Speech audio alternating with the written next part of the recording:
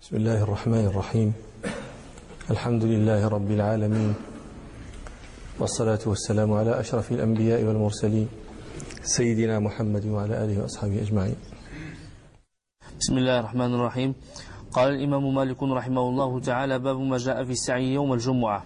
قال عبيد الله بن يحيى رحمه الله: حدثني يحيى عن مالك أنه سأل ابن شهاب عن قول الله عز وجل: يا أيها الذين آمنوا إذا نودي للصلاة من يوم الجمعة فاسعوا إلى ذكر الله. فقال ابن شهاب: كان عمر بن الخطاب رضي الله عنه يقرأها: إذا نودي للصلاة من يوم الجمعة فامضوا إلى ذكر الله. قال مالك رحمه الله تعالى: وإنما السعي في كتاب الله العمل والفعل. يقول الله تبارك وتعالى: وإذا تولى سعى في الأرض. وقال تعالى: وأما من جاءك يسعى وهو يخشى. وقال: ثم أدبر يسعى. وقال: إن سعيكم لشتى. قال مالك رحمه الله تعالى: فليس السعي الذي ذكر الله في كتابه السعي على الأقدام ولا الاشتداد، وإنما عن العمل والفعل. ذكرنا في المجلس الماضي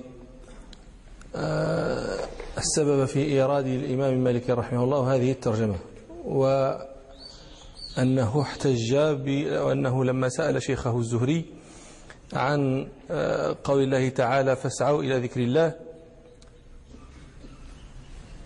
أوضح الزهري معنى فاسعوا بامضوا استنادا إلى قراءة عمر، وقد ذكرنا لكم أنها قراءة شاذة. ثم تمادى الإمام رحمه الله في بيان هذا المعنى، وأن قوله فاسعوا إلى ذكر الله إنما هو العمل والفعل وليس هو الجري، لأن الجري منهي عنه في قوله صلى الله عليه وسلم: فلا تأتوها تسعون. وسيريد الآن آيات فيها السعي في كتاب الله تعالى بمعنى العمل لا بمعنى الجري والاشتداد. قال مالك رحمه الله تعالى: وإنما السعي في كتاب الله العمل والفعل. يقول الله تبارك وتعالى: وإذا تولى سعى في الأرض. قال ربنا: وإذا تولى سعى في الأرض. هذه الآية يقال إنها نزلت في الأخنس بن شريق الثقفي. هذا الرجل كان حلو المنظر، حلو الكلام، خبيث الباطن. يأتي النبي صلى الله عليه وسلم فيجالسه ويحدثه بأطايب الكلام ويقول له: إني لأحبك، ويشهد الله على ذلك. ثم خرج من عنده فمر على قوم من المسلمين فأحرق زروعهم وبقر مواشيهم، فيقال إن هذا سبب نزول قول ربنا: ومن الناس من يعجبك قوله في الحياة الدنيا ويشهد الله على ما في قلبه وهو ألد الخصام، إلى تمام الآيات.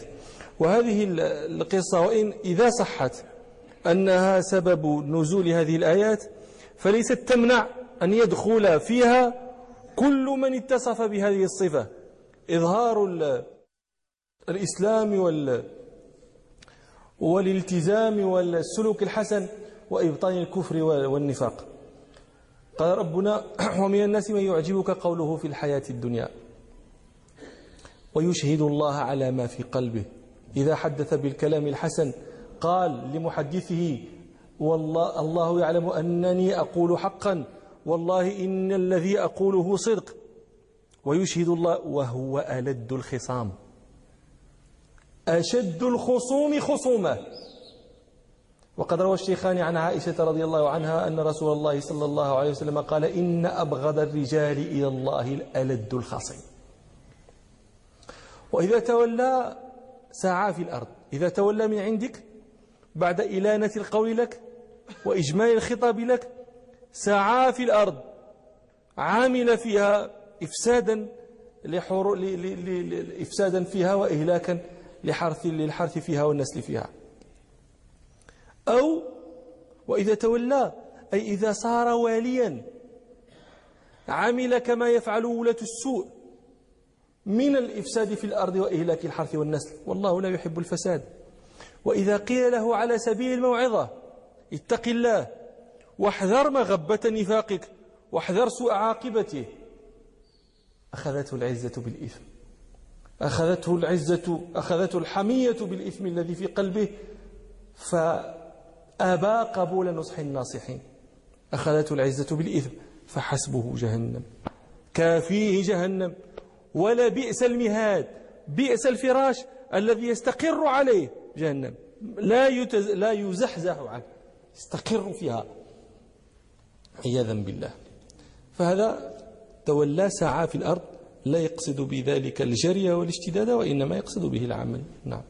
وقال تعالى: وأما من جاءك يسعى وهو يخشى. ذكر غير واحد من المفسرين أن رسول الله صلى الله عليه وسلم كان واقفا مع أحد عظماء قريش، وقد بان له منه لين الجانب وإصغاء إلى ما يقول، فالنبي صلى الله عليه وسلم يخاطبه يرغب في هدايته وإقباله على الدين، إذ جاء ابن أم مكتوم يسأل رسول الله صلى الله عليه وسلم سؤال إلحاح عن شيء ما، وود رسول الله صلى الله عليه وسلم لو انصرف ابن أم مكتوم من تلك الساعة لما رأى من إقبال ذلك العظيم عليه، فهو يريد أن يلين قلبه لهذا الدين، وعبس في وجه الأعمى، فأنزل الله قوله: عبس وتولى أن جاءه الأعمى. وما يدريك لعله يزكى، لعله يحصل له زكاة وطهارة، أو يذكر فتنفعه الذكرى، تنفعه هذه الموعظة فيجتنب المحارم. أما من استغنى عنك، أو أما الغني فأنت له تتصدى بالموعظة، وما عليك ألا يزكى. لست بمطالب إذا لم يتزكى، لست بمطالب إذا لم يؤمن، إذا لم يسلم. وأما من جاءك يسعى، جاءك يقصدك وهو يخشى يريد الهداية، فأنت عنه تلهى، فأنت تتشاغل عنه، كلا. ومن هنا أمر ربنا سبحانه نبيه صلى الله عليه وسلم بأن يساوي بين الخلق في الدعوة إليه، فلا يفرق بين الشريف والوضيع، ولا بين الغني والفقير، ولا بين الحر والعبد، ولا بين الذكر والأنثى، ولا بين الصغير والكبير. كل يدعوهم النبي صلى الله عليه وسلم بلسان واحد، ثم الله تعالى بعد ذلك يهدي من يشاء إلى صراط مستقيم، وله سبحانه الحكمة البالغة والحجة الدامغة. نعم. مما يعني الشيء بالشيء يذكر، وهو مما يرتبط بعبس وتولى أن جاءه الأعمى. يذكرون أن طه حسين لما أخذ الدكتوراه من السوربون ورجع بها، يرحمك الله، ورجع بها إلى بلده، افتخر به ملك الوقت، ملك مصر في ذلك الوقت، ودعاه صلاة الجمعة في مسجده، وكان الإمام الذي يصلي بهم أحد المنافقين المتزلفين إلى السلطان بكل وجه، سواء كان وجها يرضي الله أو كان وجها يسخطه. وطبعا مجلس السلطان يدعى إليه العليا، ومن العلية العلماء أيضا والقضاة، فكان ممن دعي إليه أحد علماء الإسكندرية، وهو الشيخ محمود شاكر رحمة الله عليه الإسكندري. فماذا قال الخطيب؟ قال مادحا سلطانه: ما عبس ولا تولى لما جاءه الأعمى. يقصد بالأعمى طه حسين. فصاح الرجل هذا القاضي قائلا: أعيدوا صلاتكم فإن الإمام قد كفر، لأنه عرض بجناب النبي صلى الله عليه وسلم. ما معنى قولك لسلطانك ما عبس ولا تولى؟ يعني النبي صلى الله عليه وسلم عبس وتولى، وهذا ما عبس ولا تولى لما جاءه الأعمى. وهذه من الفلتات التي يعني ما ربك بظلام للعبيد. الله تعالى لا يجري كلاما على ألسن الناس يخسرون به الدنيا. هذا قد كانت له يعني مذلة وقع فيها يحكيها المؤرخون. وقد يخسر الآخرة عياذا بالله.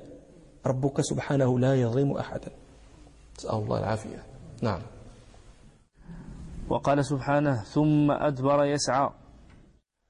قال ربنا ثم أدبر يسعى. هذه الآية من جملة آيات يخبر بها ربنا سبحانه نبيه محمدا صلى الله عليه وسلم عن نبيه موسى عليه وعلى سائر أنبياء الله ورسله الصلاة والسلام، أنه بعث إليه موسى وأيده بالبينات والمعجزات التي لا يبقى معها شك أنه مرسل من عند الله، ولكن مع ذلك تكبر فرعون وتجبر وطغى فأخذه الله أخذ عزيز مقتدر، إخبارا لنبيه صلى الله عليه وسلم أنه كذلك يفعل بمن استمر في تكذيبك. ولذلك قال ربنا في أواخر الآيات إن في ذلك لعبرة لمن يخشى. هل أتاك حديث موسى؟ هل بلغك؟ هل سمعت به؟ إذ ناداه ربه بالوادي المقدس طوى، بالوادي المطهر الذي اسمه طوى، اذهب إلى فرعون إنه طغى إنه تجبر وعتى وجاوز الحد في الطغيان، فقل له هل لك إلى أن تزكى؟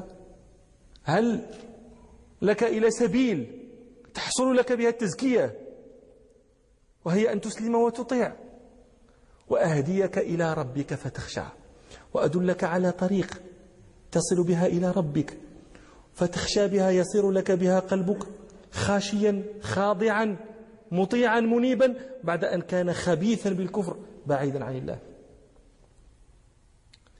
فأراه الآية الكبرى، قالوا هي العصا، قالوا هي اليد،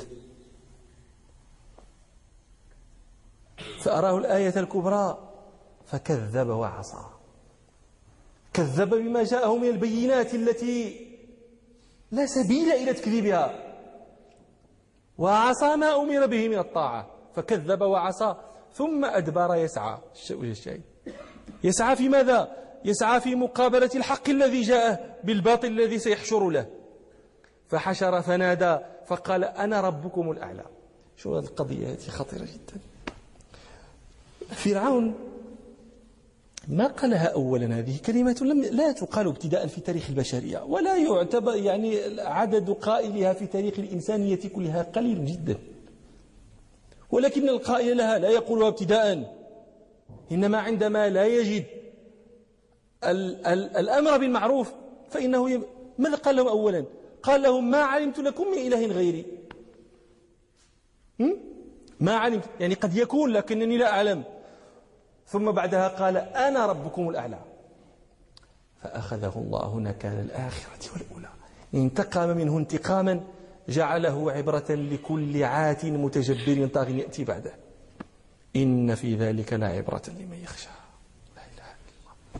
قد كنت مرة في القاهرة فذهبت إلى المتحف الذي فيه هذه جثث الملوك، فرأيت جثثا للفراعنة، يقال إن أحدهم هو هذا الفرعون الذي يذكر في القرآن. على كل حال سواء أكان هو أو كان غيره، الفراعنة هذه هم هذو.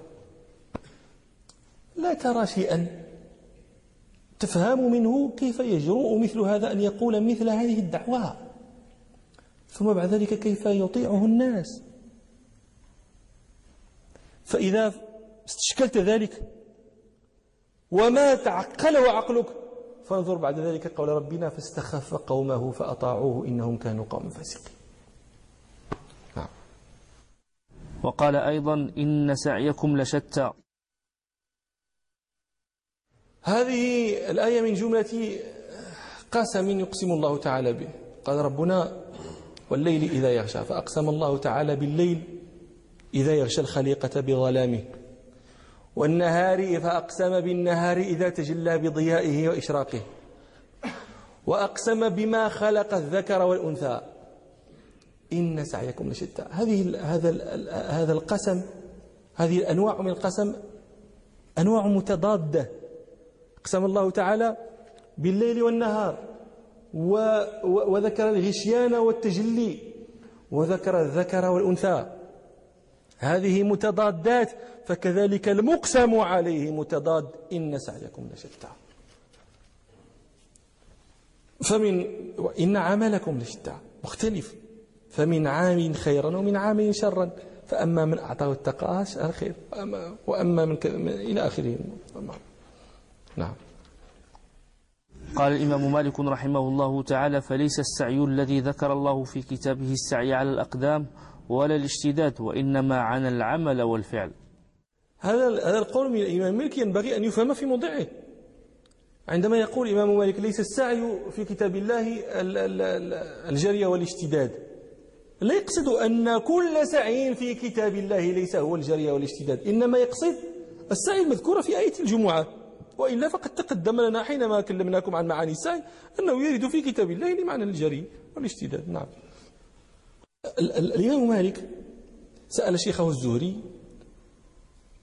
عن السعي في هذه الآية، فأجابه الزهري بقراءة عمر، لأن فيها إيضاحا لمعنى السعي فيها. هذه القراءة وإن لم تثبت قرآنيتها، لأن نحن قلنا لكم أنها قراءة شاذة، وإن لم تثبت قرآنيتها، ولكن في الاحتجاج تجري عند طائفة من الأصوليين مجرى خبر واحد، معناه أنه يحتج بها في الأحكام، وهذا عند طائفة من الأصوليين. ولذلك قال السيوطي رحمه الله: وأجمعوا أن الشواذ لم تباح قراءة بها، ولكن الأصح كخبر في الاحتجاج تجري، وأنها التي وراء العشر. الشواذ هي التي وراء العشر هي قراءة نافع المدني، وابن كثير المكي، وأبي عامر البصري، وابن عامر الشامي، وعاصم، وحمزة، والكسائي الكوفيين، أبي جعفر المدني، ويعقوب الحضرمي، وخلف العاشر. هؤلاء هم العشرة، وقراءات هؤلاء العشرة قراءات متواترة. ما وراء العشر هو الشاذ، ولذلك قالوا أنها التي وراء العشر. وأجمعوا أن الشواذ لم تبح قراءة بها، هذا موضع إجماع، أنه لا تجوز القراءة بالشواذ لا في الصلاة ولا في غيرها، ولكن الاحتجاج بها على الأحكام مثلا هذا موضع اختلف فيه الناس. فذهب طائفة من الأصوليين ومن الفقهاء إلى أنه يحتج بها في الأحكام، وهذا هو مذهب أبي حنيفة رحمه الله، وهو ذهب إليه بعض الشافعية وينسب إلى الإمام مالك. وذهبت طائفة من الأصوليين إلى أنه لا يحتج بها في شيء لأنها لم تثبت قرآنيتها، فليست حجة في شيء، وهذا هو المشهور عن الإمام مالك وعن الإمام الشافعي. ولذلك المالكية والشافعية لما أتوا إلى كفارة اليمين، ماذا يقول الله تعالى في آية كفارة اليمين؟ لا يؤاخذكم الله باللغو في أيمانكم، ولكن يؤاخذكم بما عقدتم الأيمان، فكفارته إطعام 10 مساكين من أوسط ما تطعمون أهليكم أو كسوتهم أو تحرير رقبة، فمن لم يجد فصيام 3 أيام. المالكية والشافعية لم يروا وجوب تتابع هذه الأيام الثلاثة، مع وجود قراءة ابن مسعود فصيام 3 أيام متتابعات. هذه قراءة ابن مسعود، هي قراءة شاذة، هي في غير العشر هذه، فما اعتبروها، ولذلك أجازوا للمكفر عن يمينه بالصوم بعد أن لا يجد إطعاما ولا كسوة أن يصوم 3 أيام متفرقات. فهذا قلنا لأنهم لم يعتبروا تلك القراءة ولم يحتجوا بها. هذا الذي هو المشهور عن الإمام مالك. لكن قال ابن عاصم الغرناطي رحمه الله: وقيل لا احتجاج عند مالك به، يعني بالشاذ، وقيل لا احتجاج عند مالك به على شيء من المدارك. هذا المشهور. والأظهر اعتماده لبابه لنقله إياه في كتابه. يقول ابن عاصم: والأظهر أن هذا الذي هو مشهور عن الإمام مالك ليس بصحيح، والأظهر أنه يعتمد على القراءة الشاذة. وما الدليل على هذا الأظهر؟ هو هذا الذي نقرأ احنا الآن. والأظهر اعتماده لبابه لنقله إياه في كتابه، وهو لدى النعمان في مذهبه كخبر الواحد يحتج به. نعم. قال الإمام مالك رحمه الله تعالى: باب ما جاء في الإمام ينزل بقرية يوم الجمعة في السفر. قال محقق الفن، محقق فن القراءات في المتأخرين بلا نزاع، الشيخ العلامة سيدي علي النوري السفاقسي رحمة الله عليه، يعلم أن الذي استقرت عليه المذاهب وآراء العلماء أنه إذا قرأ بالشاذ غير معتقد قرآنية هذه القراءة الشاذة ولا موهم أحدا قرآنيتها، لا هو يعتقدها ولا يوهم أحدا أنها قرآن، وإنما يقرأها للاحتجاج بها في المسائل الشرعية عند من يقول بذلك، والاحتجاج بها في الأحكام اللغوية والأدبية، فلا كلام في جواز ذلك. وعلى هذا يحمل من كان يقرأ بالشاذ في المتقدمين، على هذا المحمل، وهذا يجوز تدوينه في الكتب والكلام عليه إذا كان هذا. وإذا كان يقرأها معتقدا قرآنيتها أو موهما قرآنيتها عند أحد فلا خلاف في تحريم ذلك، وقد ذكر الاتفاق على هذا التحريم ابن عبد البر رحمه الله في التمهيد. نعم. قال الإمام مالك رحمه الله تعالى: باب ما جاء في الإمام ينزل بقرية يوم الجمعة في السفر. قال مالك رحمه الله: إذا نزل الإمام بقرية تجب فيها الجمعة والإمام مسافر فخطب وجمع بهم فإن أهل تلك القرية وغيرهم يجمعون معه. إذا نزل الإمام بقرية تجب فيها الجمعة، القرية التي تجب فيها الجمعة هي التي بلغ عدد أهلها عددا تتقرى بهم القرية، فهذه هي التي تجب فيها الجمعة. أما إذا كانت القرية لم يبلغ عدد أهلها عددا يكون بمثلهم الثواء والتقري، فهذه القرية لا تجب فيها الجمعة، وسيأتي الكلام عليها فيما نستقبله بعد هذا إن شاء الله. لتتصوروا المسألة لو تحدث عنها الإمام هنا المقصود به الخليفة.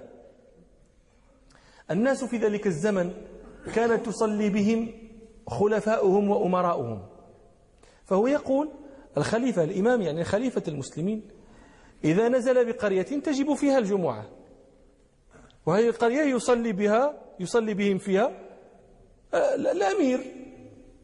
قال فإن الخليفة وإن كان هو مسافرا فإنه يصلي بهم،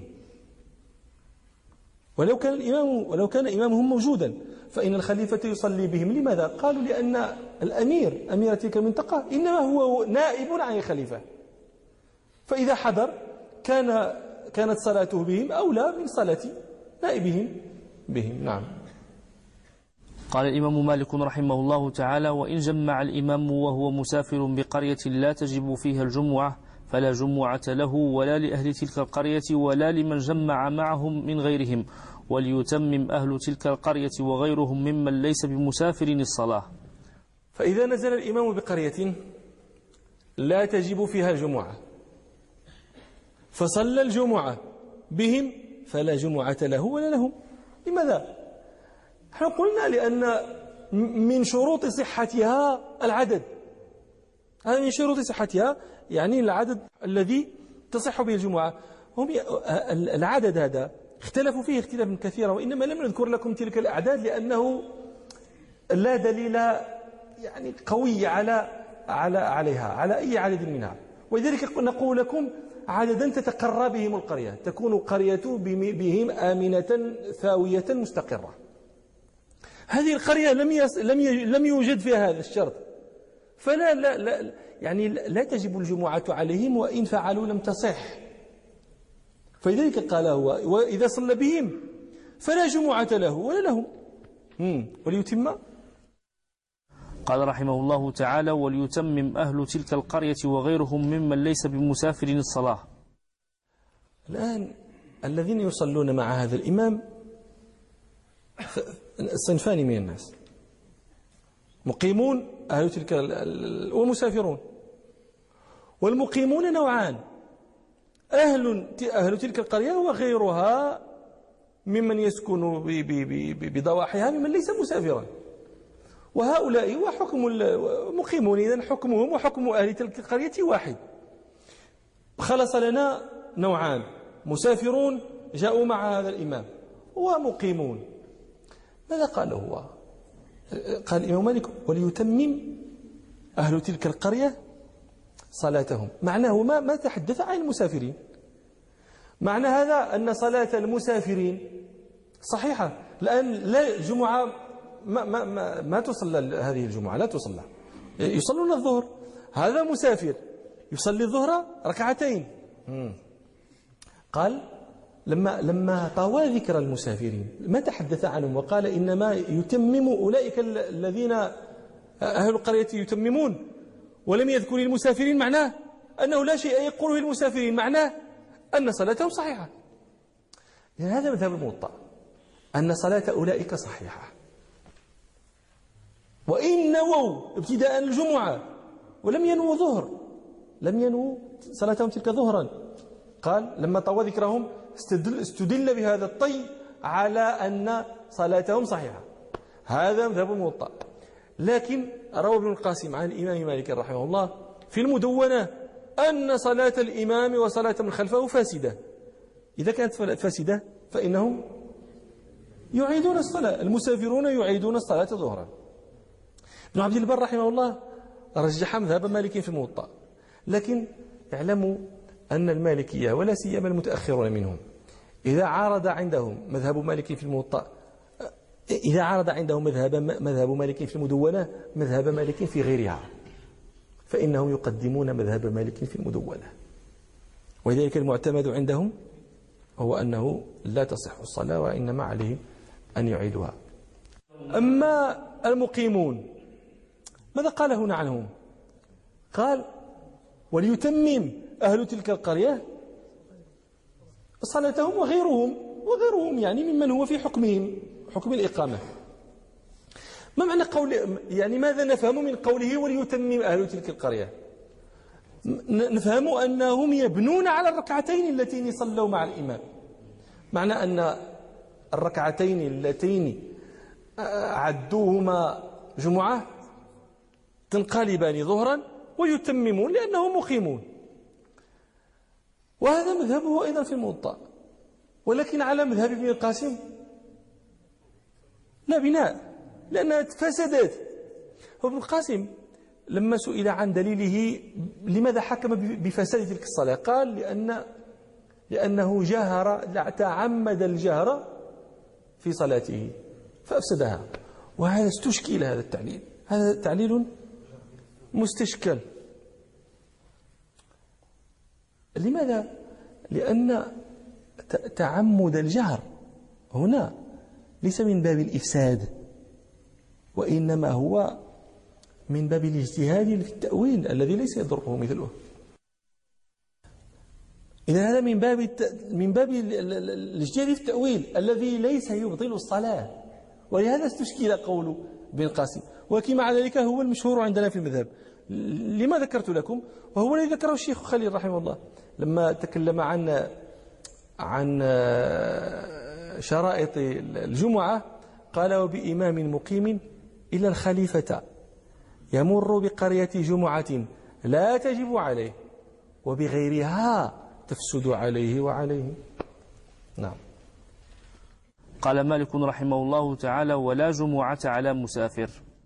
تحدثنا عن هذا فيما مضى، وقلنا أن من شروط الوجوب، من شروط وجوب الجمعة الإقامة، معنى ذلك أنها لا تجب على مسافر، وهذا موضوع إجماع. وقد روى الطبراني في معجمه الأوسط عن أبي هريرة رضي الله عنه أن رسول الله صلى الله عليه وسلم قال ليس على مسافر جمعة. وهذا حديث ضعيف السند، ولكن وردت أحاديث كثيرة في معناه حكم بسببها طائفة من أهل الحديث أنه يتقوى ويصلح للاحتجاج. لكن أهل المذهب عندنا لهم تفصيل في المسافر. المسافر يوم الجمعة إما أن ينشئ سفره قبل الزوال أو أو بعد الزوال قبل الصلاة، لأنه إلا بعد الزوال بعد الصلاة راه غادي يكون صلاة الجمعة. إما أن ينشئ قبل الزوال، هو قبل هذا عندنا تقسيم، نقول احنا المسافر يوم الجمعة نوعان: منشئ لسفره يوم الجمعة أو مستديم لسفره يوم الجمعة. والمنشئ للسفر يوم الجمعة إما أن ينشئه قبل الزوال أو ينشئه بعد الزوال قبل الأذان. فإذا أنشأه قبل الزوال، هذا المشهور عندنا في المذهب أنه مكروه، يكره أن يسافر الإنسان أن ينشئ سفرا قبل الجمعة، قبل الزوال يوم الجمعة. وإنما كرهوا ذلك قالوا لأنه لا ضرر عليه في حضور هذا الخير العظيم، فكرهوا له أن يفوت على نفسه خير حضور صلاة الجمعة. هذا المشهور. وقال بعض المالكية لا كراهة والسفر مباح بلا كراهة. لماذا؟ قال لأنه لم يتوجه إليه الطلب بصلاة الجمعة، فلا معنى لكراهة أن يسافر، وهذا لعله أظهر في جهة النظر. وأما إذا أنشأه بعد الزوال قبل الصلاة قالوا فهذا حرام. لماذا؟ لأن الله تعالى يقول: يا أيها الذين آمنوا إذا نودي للصلاة من يوم الجمعة فاسعوا إلى ذكر الله. هذا أمر بأن يقبل الإنسان على الجمعة، والأمر بالشيء يقتضي تحريم تركه، تحريم التفريط فيه، ولذلك حرموا عليه أن ينشئ سفره بعد الزوال قبل الصلاة. وهذا الذي ذكره البشار لما حدثناكم ونحن تحدثنا عن مكروهات الجمعة، قال هو: وكره عند الأذان النفل كتركه للاستنان الشغل أو سفر يبديه بعد الفجر، وللزوال منع لظعن الحر. وللزوال وبالزوال منع لظعن الحر. لماذا قال الحر؟ احترازا من العبد مشي فين بغى هذا، لا تجب عليه جمعة. هذا الذي ينشئ السفر يوم الجمعة. أما المستديم سفره يوم الجمعة فهذا لا تجب عليه الجمعة. هنا مسألة لطيفة قد تقع لبعض الناس: ينشئ سفره قبل الزوال، وخرج مثلا أنشأ سفره قبل الزوال وخرج من المدينة، وقبل أن يجاوز بمسافة 3 أميال أذن مؤذن الجمعة. فهذا الذي يستظهره المذهب أن عليه الرجوع لصلاة الجمعة. لماذا؟ وإن كان جاوز الديار، وإن كان، لأنه ما زال في مسافة القرب التي احنا ذكرنا لكم أن القرب هذا هو يقدر عندنا ب3 أميال، ما دام لم يجاوز تلك المسافة، مسافة 3 أميال، فإنه يجب عليه أن يعود فيصلي الجمعة لأنه مخاطب بها وهو من أهلها. نعم. قال الإمام مالك رحمه الله: باب ما جاء في الساعة التي في يوم الجمعة. اختلف العلماء في هذه الساعة التي في يوم الجمعة، هل ما زالت أم رفعت؟ قال بعض العلماء: تلك الساعة قد رفعت، وهذا قول ضعيف، لما روى عبد الرزاق في مصنفه أن آتيا أتى أبا هريرة رضي الله عنه فقال له: إنهم يزعمون أن الساعة التي في يوم الجمعة لا يوافقها عبد مسلم يدعو الله إلا استجيب له قد رفعت. فقال أبو هريرة: كذب من قال ذلك. فقال السائل: فهي في كل جمعة أستقبلها؟ قال: نعم. والذين قالوا ما زالت هي باقية اختلفوا: أهي ساعة معينة في يوم الجمعة أم مبهمة؟ هي ساعة يعني ممتدة أم ساعة لطيفة خفيفة؟ بلغت أقوال العلماء المختلفين في هذا 50 قولا. ذكر ابن حجر منها في شرحه على البخاري 42 قولا في تعيين هذه الساعة، لخصها الزرقاني كما ترون في شرحه على الموطأ. أكثر هذه الأقوال يعني راجحية عند العلماء 11 قولا ذكرها ابن القيم رحمه الله في زاد المعاد، قال القول الأول أنها هذه الساعة من طلوع فجر يوم الجمعة إلى طلوع الشمس، ومن بعد العصر إلى المغرب. وهذا القول مروي عن أبي هريرة رضي الله عنه. القول الثاني أنها عند الزوال، وهذا قول الحسن البصري وأبي العالية. القول الثالث أنها عند الأذان لصلاة الجمعة، وهذا قول عائشة رضي الله عنها. القول الرابع أنها عندما يجلس الإمام على المنبر حتى يفرغ، وهو قول معزول إلى الحسن البصري أيضا. القول الخامس أن هذه الساعة توافق الوقت الذي عينه الله لصلاة الجمعة، وهو قول أبي بردة الأشعري. القول السادس أنها من الزوال إلى أن يؤذن مؤذن الجمعة، وهذا قول أبي السواري العدوي. القول السابع أنها من حين ترتفع الشمس شبرا إلى أن ترتفع ذراعا، وهذا قول أبي ذر الغفاري.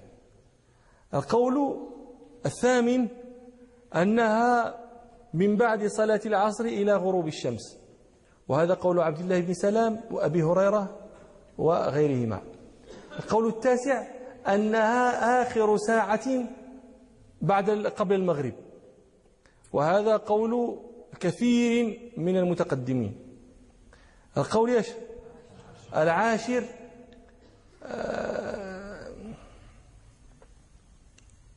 أنها من حين يدخل الإمام إلى الفراغ من الصلاة، وهذا قول النووي. القول الحادي عشر أنها الساعة الثالثة من نهار الجمعة، وهذا قول ابن قدامة في المغني. فهذه 11 قولا هي أكثر الأقوال راجحية عند العلماء، لكن أرجحها وأظهرها قولان مذكوران في الأحاديث الثابتة عن رسول الله صلى الله عليه وسلم، أحد القولين أرجح من الآخر. القول الأول أنها من حين يجلس الإمام على المنبر إلى أن يفرغ من الصلاة، وهذا يدل له ما رواه الإمام مسلم في صحيحه عن ابن عمر رضي الله عنهما أنه سأل أبا بردة بن أبي موسى الأشعري رضي الله عنه، قال: هل سمعت أباك يذكر عن النبي صلى الله عليه وسلم في شأن ساعة الجمعة شيئا؟ فقال أبو بردة: سمعته يقول: سمعت رسول الله صلى الله عليه وسلم يقول: هي ما بين أن يجلس الإمام على المنبر إلى أن تقضى الصلاة. هذا القول الأول. القول الثاني أنها من بعد العصر إلى غروب شمس الجمعة، وهذا قول عبد الله بن سلام وأبي هريرة رضي الله عنهما، وقول أكثر السلف، وقول جماعة عريضة من العلماء، وهو الذي كان الناس تعمل به. فكان كثير من العلماء إذا صلوا العصر يوم الجمعة لا يخرجون من المسجد ولا يكلمون أحدا حتى يؤذن المغرب، يمكثون جالسين في استغفار وسؤال وضراعة لله سبحانه. وهذا القول هو الذي تدل عليه أكثر الأحاديث، منها ما رواه أبو داود والنسائي عن جابر بن عبد الله رضي الله عنهما أن رسول الله صلى الله عليه وسلم قال: يوم الجمعة 12 ساعة، فيها ساعة لا يوافقها عبد مسلم يسأل الله شيئا إلا آتاه إياه، فالتمسوها آخر ساعة بعد العصر. ويدل له أيضا ما رواه النسائي ما رواه الترمذي عن أنس رضي الله عنه أن رسول الله صلى الله عليه وسلم قال: التمسوا الساعة التي ترجى بعد العصر إلى غيبوبة الشمس. وباقي الأقوال لا دليل عليها. وهذان القولان أشار إليهما العلامة الهلالي رحمة الله عليه بقوله في ساعة الجمعة خلف جم أصحه ما قد حواه النظم.